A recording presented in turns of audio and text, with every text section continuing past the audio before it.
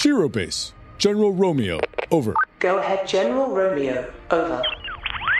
Priority message from High Council of Planet Geekery, break. Planet requires new defensive and offensive options. The G-Bill presented was approved but requires detailed research.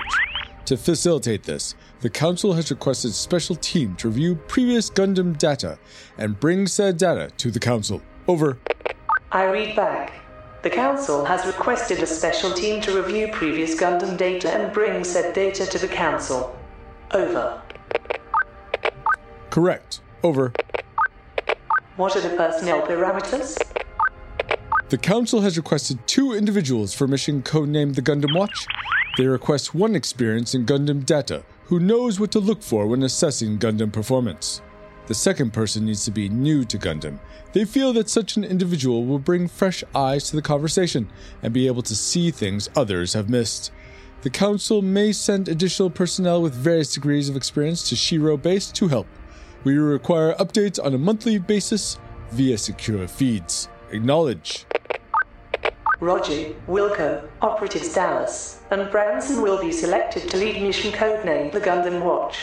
Dallas has 23 years of experience with various forms of Gundam. Branson has no experience with Gundam, but has a keen eye for details. They shall present monthly mission reports beginning the 10th of August 22. Over. Excellent. I served with Dallas in Operation Escape the Superman District of 2019 while in the Com-Talk Division. Ha ha ha!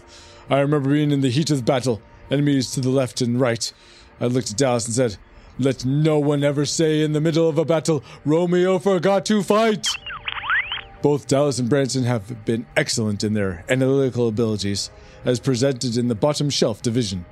The operation, the Gundam Watch, should go smoothly. Info is still developing. More to follow. Over. Roger, over. Roger, out.